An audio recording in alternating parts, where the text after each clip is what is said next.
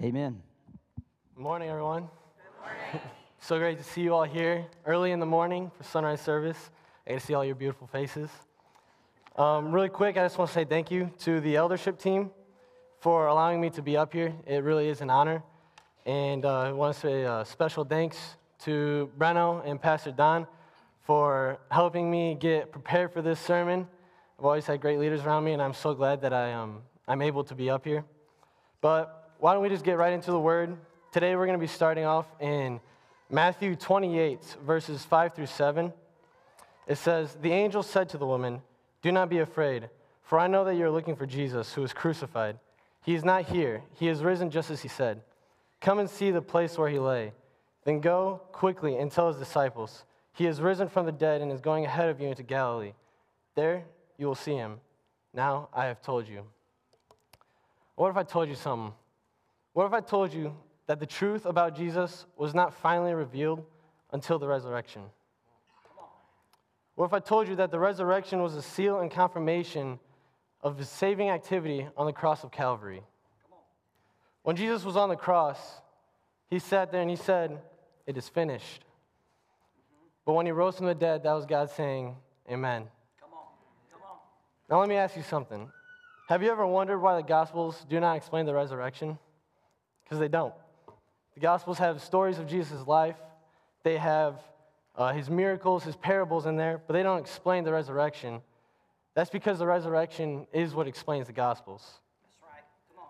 The morning of the resurrection brought a message that was an end of fear. There's no longer reason to fear death. There's no longer a reason to fear the wrath of God. There's no longer reason to fear trials of daily life. Jesus brought an end to fear through the resurrection.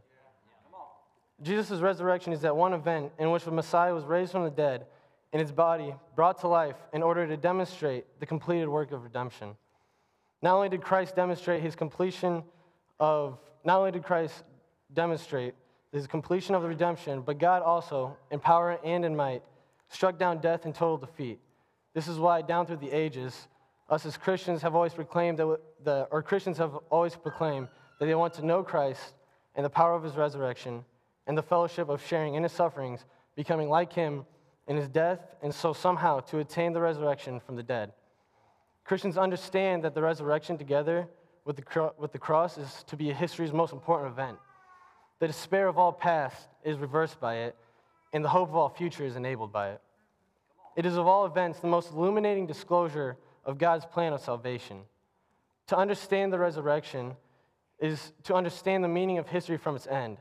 This is why Luke 24:34, "The Lord has risen indeed," is now a testimony. That's right. What a wonderful miracle was that happened on this day when Jesus rolled the stone away and walked out of his earthly grave. That first Easter was definitely a day to remember, and this year's Easter can be an Easter to remember. Just think about what the resurrection means for you and your salvation and your eternal future. Think about what was accomplished by Christ's resurrection. His life was physically renewed. His body and spirit were reunited. Death became subject to his authority. He was exalted for his obedience. He obtained a new position at the right hand of his Father in heaven. His body became transfigured once and for all. Now, how does this translate into English for us today? The angel said to the woman, "Do not be afraid." Have you ever been afraid? I've been afraid. I remember this time when I was about 5 years old, and we were at my grandparents' house. We just had an amazing meal, because my grandma always makes amazing meals. And as we're there, we go down to the basement to find if we can find a little something to do. So we decide we're going to watch some TV. And my uncle, also known as Matt Stutzman, has this great idea that a 5-year-old should be watching Finding Bigfoot. Great idea. So as I'm down there in the basement, I'm watching Finding Bigfoot, and I'm seeing these things of Bigfoot running around, tearing into houses and stuff, and I'm terrified. I start getting so scared, it's to the point that I go upstairs, and I'm about to go out to the car, and the car's about 30 feet out. I go about 15 feet, and I'm like, yeah, no. I'm like, Bigfoot is right around that corner, and he's about to get me. There's no way I'm walking to that car. It got so bad, it was to the point to where I was at home and I was in my bed and I was just trying to sleep, and I just had thoughts, Bigfoot's going to get me. Bigfoot is going to get me. I'm not going to be able to do this. And my mom, she's trying to explain to me, I'm a 5-year-old, she's trying to explain to me, Bigfoot's not real. Bigfoot's not going to come and get you, but she's trying to think of the best way to explain it. And so she says to me, Corey, think of Bigfoot as it's like a fairy tale. He's not real. He's not going to come and actually get you. As I'm sitting there, I'm like, fairy tale. Oh, I'm surprised that I knew this word at the time, and I'm surprised I still know what it means now. But I said it's like a myth. That's right, a myth. And at that moment, something clicked in my head. Bigfoot's not real. I have no reason to be afraid because he's just a myth. And just as my mother had encouraged me not to be afraid, this is what God is encouraging us to do this morning, which leads me into my first point. We do not need to be afraid. These women had multiple reasons to be afraid. The world that they knew came crashing down, and over the last few days, everything they expected fell apart. First, Jesus dies in a series of events that was completely unexpected. The result was a lingering sense of personal fear. Their world was literally turned upside down. Second, Jesus was not to be found. The women were heading to the tomb where Jesus was buried to finish the task of anointing his body. The events of the morning would only add to their sense of fear. There was an earthquake, just as there was on Friday afternoon. There can be no doubt that the woman experienced this event. As they arrived to the tomb, they found Roman soldiers lying on the ground like dead men. The stone was rolled away with an angel sitting on top of it. The sight would have been both glorious and terrifying. If you think about it, these women had never seen an angel before. And for them to go and find the stone rolled away with an angel sitting on top of it, it must have been, I couldn't understand what it would be like. That would be terrifying. And it's for this reason that the words of the angel are so vital. Do not be afraid. The angel understood the unnerving nature of the events of the previous days and begins by putting their fears to rest. The message should do the same for us. We often come into situations in life that unnerve us and rattle our sensibilities. The words of the angel echo across the ages to our hearts. Do not be afraid. Now, I don't know what it is that you're going through this morning. I don't know what it is that you're afraid of. I don't know if you're scared about what your next paycheck might be. I don't know if you're scared about the next stage in your guys' life, whether you're going to go to school and get bullied or whether you have a coworker at your work that you do not want to be with. You do not want to have to deal another day with them. You may be afraid of what the daily life might bring for you. But there's no longer reason to fear any of these things. Our greatest fears were relieved at the empty tomb. Our greatest need was cared for through the resurrection. Jesus came to dispel the reality of fear in the hearts of humanity. Now, can I just say how great is our God? Like, how great is him? How great is he? He has done so much for us. He died on the cross just so we could be here and we could live with him eternally. Now I'm going to my second point, and that is we need to be aware. The message of the angel was also to raise awareness. The women were at the tomb to look for Jesus. The angel speaks to them to make them aware of the unexpected reality. He's not here. The one that the woman had sought was gone. The body was not stolen or moved, but instead it was supernaturally removed. They did not expect to find the tomb empty and are shocked by the reality of the resurrection. Jesus would no longer be found among the dead because he had risen. Jesus was dead. These women were there when he was nailed to the cross. These women were there when they took him off the cross and prepared his body for burial. They were at the tomb when Jesus was laid to rest. They understood the reality that the king was dead. The angel intentionally reminds them of the words of Jesus and his promise to rise from the dead. Right when they heard that, they remembered. Have you ever had one of those times when you forget something, but as soon as someone gives you a slight reminder, it instantly comes back to you? Because I've had more than enough of these moments. And I remember this one time, we're going to Chicago. We're going to watch a Cubs game. I'm so excited. I'm ready to watch the Cubs. I love the Cubs. They were doing good. And we get to the subway in Chicago, and as we're sitting there, my mom asks the craziest question of all time. You guys got your shoes? Kobe? Yeah, I got my shoes. Amy? Yeah, shoes. Tyler? Yeah, I got my shoes. My cousins, they all got their shoes. I'm sitting there. Shoes. Do you really need shoes? I don't know if I want to go into the stadium with shoes. So I'm sitting there, and as soon as my mom tells me, I remember, I need shoes. I need shoes to go wherever I want to go. It's just, and thankfully my cousin had shoes, but it's not even moments like that for me. It's my dad tells me, Corey, I got a list of chores for you, and I want you to do it as I'm gone. And I'm like, okay, hit me with them, Dad. I got you, Dad. I can do these chores for you. Corey, I need you to mow the lawn. I need you to take care of your room. I need you to wash the dishes, and I need you to take out the trash. I got this. Let's go. I can do this. My dad gets back. Hey, Corey. Yeah, Dad? What's going on? Do you remember what it was that I said to you right before I left? Yeah, of course. You gave me a list of chores, right? Yeah, I did.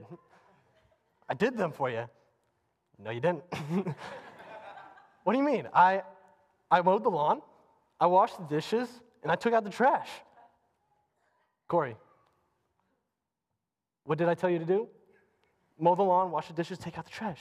Corey, clean your room. Boom, hits me, just like that. I totally forgot to clean my room. Dad, I'm sorry. I'm so sorry, I forgot.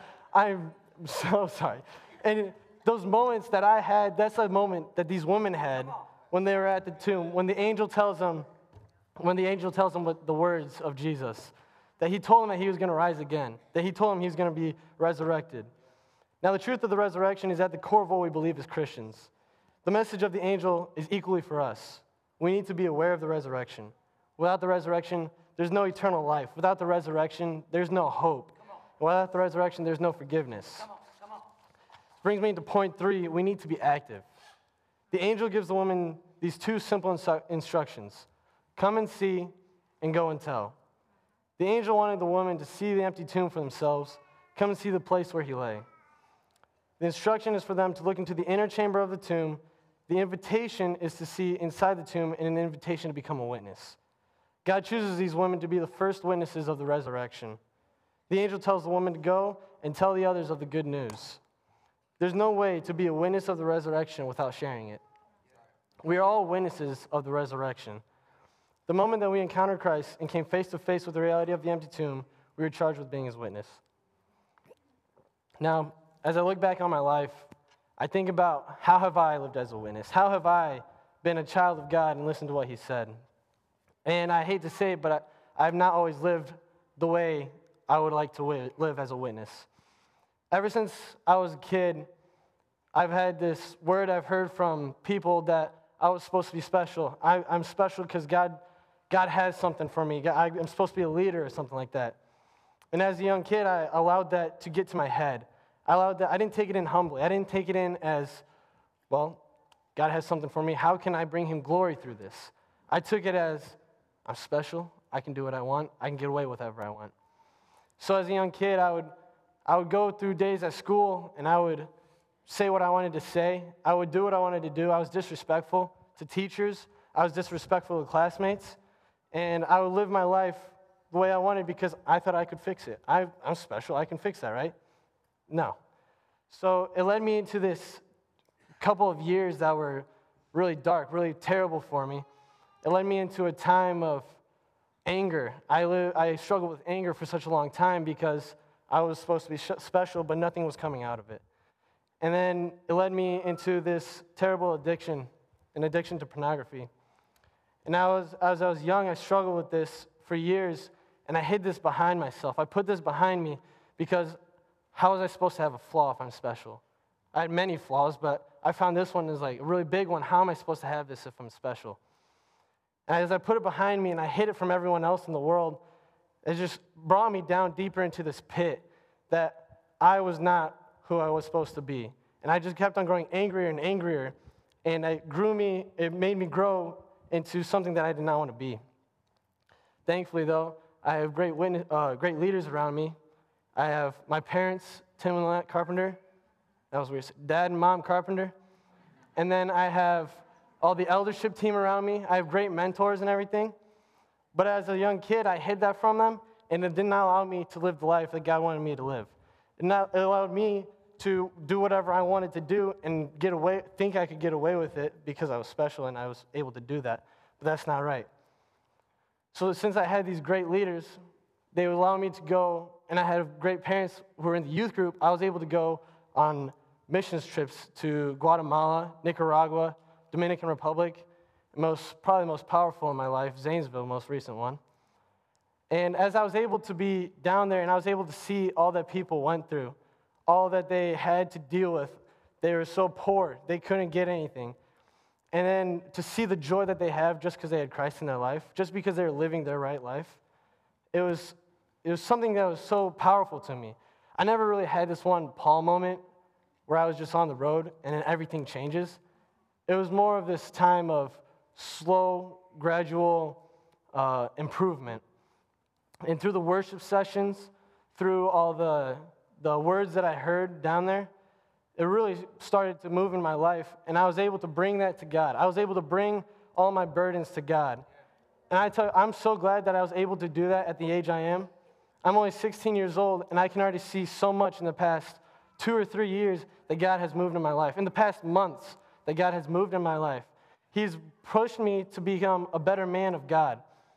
And through that, through the leaders that I have, and being with God and wanting to be able to be a witness to Him and live out the life that He has for me, I've been able to get out of that addiction. I've been able to get out of that anger, and I've been able to live a life in peace. I've been able to live a life out of fear or without fear.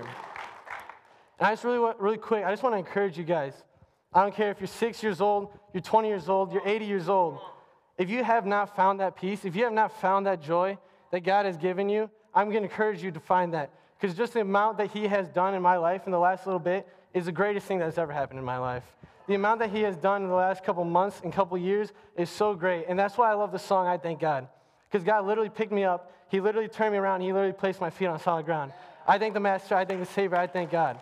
I could sing that whole song because that song is basically a lot of what God has done in my life. He has changed my life from this terrible pit that I was in, this terrible addiction, this anger, all that I had. But He's able to bring that out and make me a better man of God, allowing me to live as a witness. I was able to start sharing the good news like I am right now, and we're all given the responsibility to share the good news that He has risen. Again, how does this all translate into English for us today? One, it means that because of the resurrection, we can have eternal life. In John 11:25, it says, Jesus said, I am the resurrection and the life. Those who believe in me, even though they die like everyone else, will live again. 2, it means that we can live under power of the Holy Spirit. In Ephesians 1:19-20, it says, I pray that you will begin to understand the incredible greatness of His power. For us who believe in Him, understand the incredible greatness of His power for us who believe in Him. This is the same mighty power that raised Christ from the dead and seated Him in the place of honor at God's right hand in the heavenly realm. 3, we will one day experience our own resurrection. In 1 Corinthians 15:20-22, it says, but the fact is that Christ has been raised from the dead. He has become the first of a great harvest. Those who will be raised to life again, for those who will be raised to life again. Everyone dies because all of us are related to Adam. But all who are related to Christ, the other man, will be given new life. The resurrection is the key to our victory in the Christian life because we have been drawn into union with Christ. Ephesians 2:6 says, for He raised us from the dead along with Christ, and we are seated with Him in the heavenly realms, all because we are one with Jesus Christ. 3 things that the resurrection of Jesus Christ means for us: receiving eternal life, being spiritually empowered, and experiencing our own spiritual resurrection. Jesus Christ showed His perfect love for all humanity when He bore our sins at Calvary. He conquered sin and death when He rose from the grave 3 days later. This is why we rejoice today. This is why we rejoice every Easter and every single day for the rest of our lives. There can be no doubt that the very first Easter was an Easter to remember. Let me pray with us. Father, I thank You for this day. I thank You for the sins You took away from us on the cross. I thank You for the resurrection and allowing us to be able to live out our lives as a witness to You. God, I pray that we can always give You glory, always bring You praise. And in Jesus' name I pray. Amen. Hallelujah. Give the Lord a hand. Excellent job, brother. Excellent job. Amen. I want to just say, stand with me in this place. I want to say to us this morning, as Corey's brought a great word of personal revelation, that if you've been in those seasons of dark times, amen, just remember, the angel came and rolled the stone away, not so Jesus could get out, but so that we could get in. Amen. There wasn't a stone that held Jesus in the grave. Amen. And so as we're able to look for a moment into an empty tomb to say, maybe I've been in a dark time for a little space. Amen. I just can remember God always brings light through the resurrection into my darkness. Amen. And so I just want to give the Lord a big hand of praise for that word one more time. Amen. Hallelujah. Now, here's what we're going to do. We want you to greet Corey, tell him what you think, what God spoke to you, and those things. But we're also going to take some time to fellowship at breakfast this morning. Amen. And so we're going to pray for the meal. We hope that you'll stay around. Again, if you came in late, but you're not able to stay for the 10 a.m. service, and you're wanting to contribute to our Easter offering, there's a basket out front for you to do that, as we are building our goal to put this gym up for young people just like this. And if you don't think, amen, that we need space to make more impact, more disciples for young men and women like this, I think you're not looking straight. Amen. I can give you my glasses a little bit later if you want. But we're so grateful that on Easter, as God gave his best, we can give our best to see God continue to use us for his glory. Amen.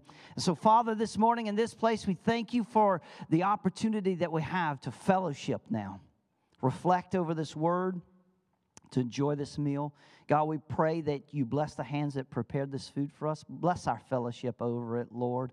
Father, allow your presence to come as we prepare our hearts, Lord, for what you want to do in our next service, God. Father, those who are still yet to come this morning, we pray that you begin even now to stir them as you have stirred us in this place. God, that you are alive and well, and because you're alive, we're alive, and because we're alive, your church is alive, Lord. And so, Father, stir us in this place. We pray it in Jesus' name. And everyone said, amen. Turn around and tell someone he's alive.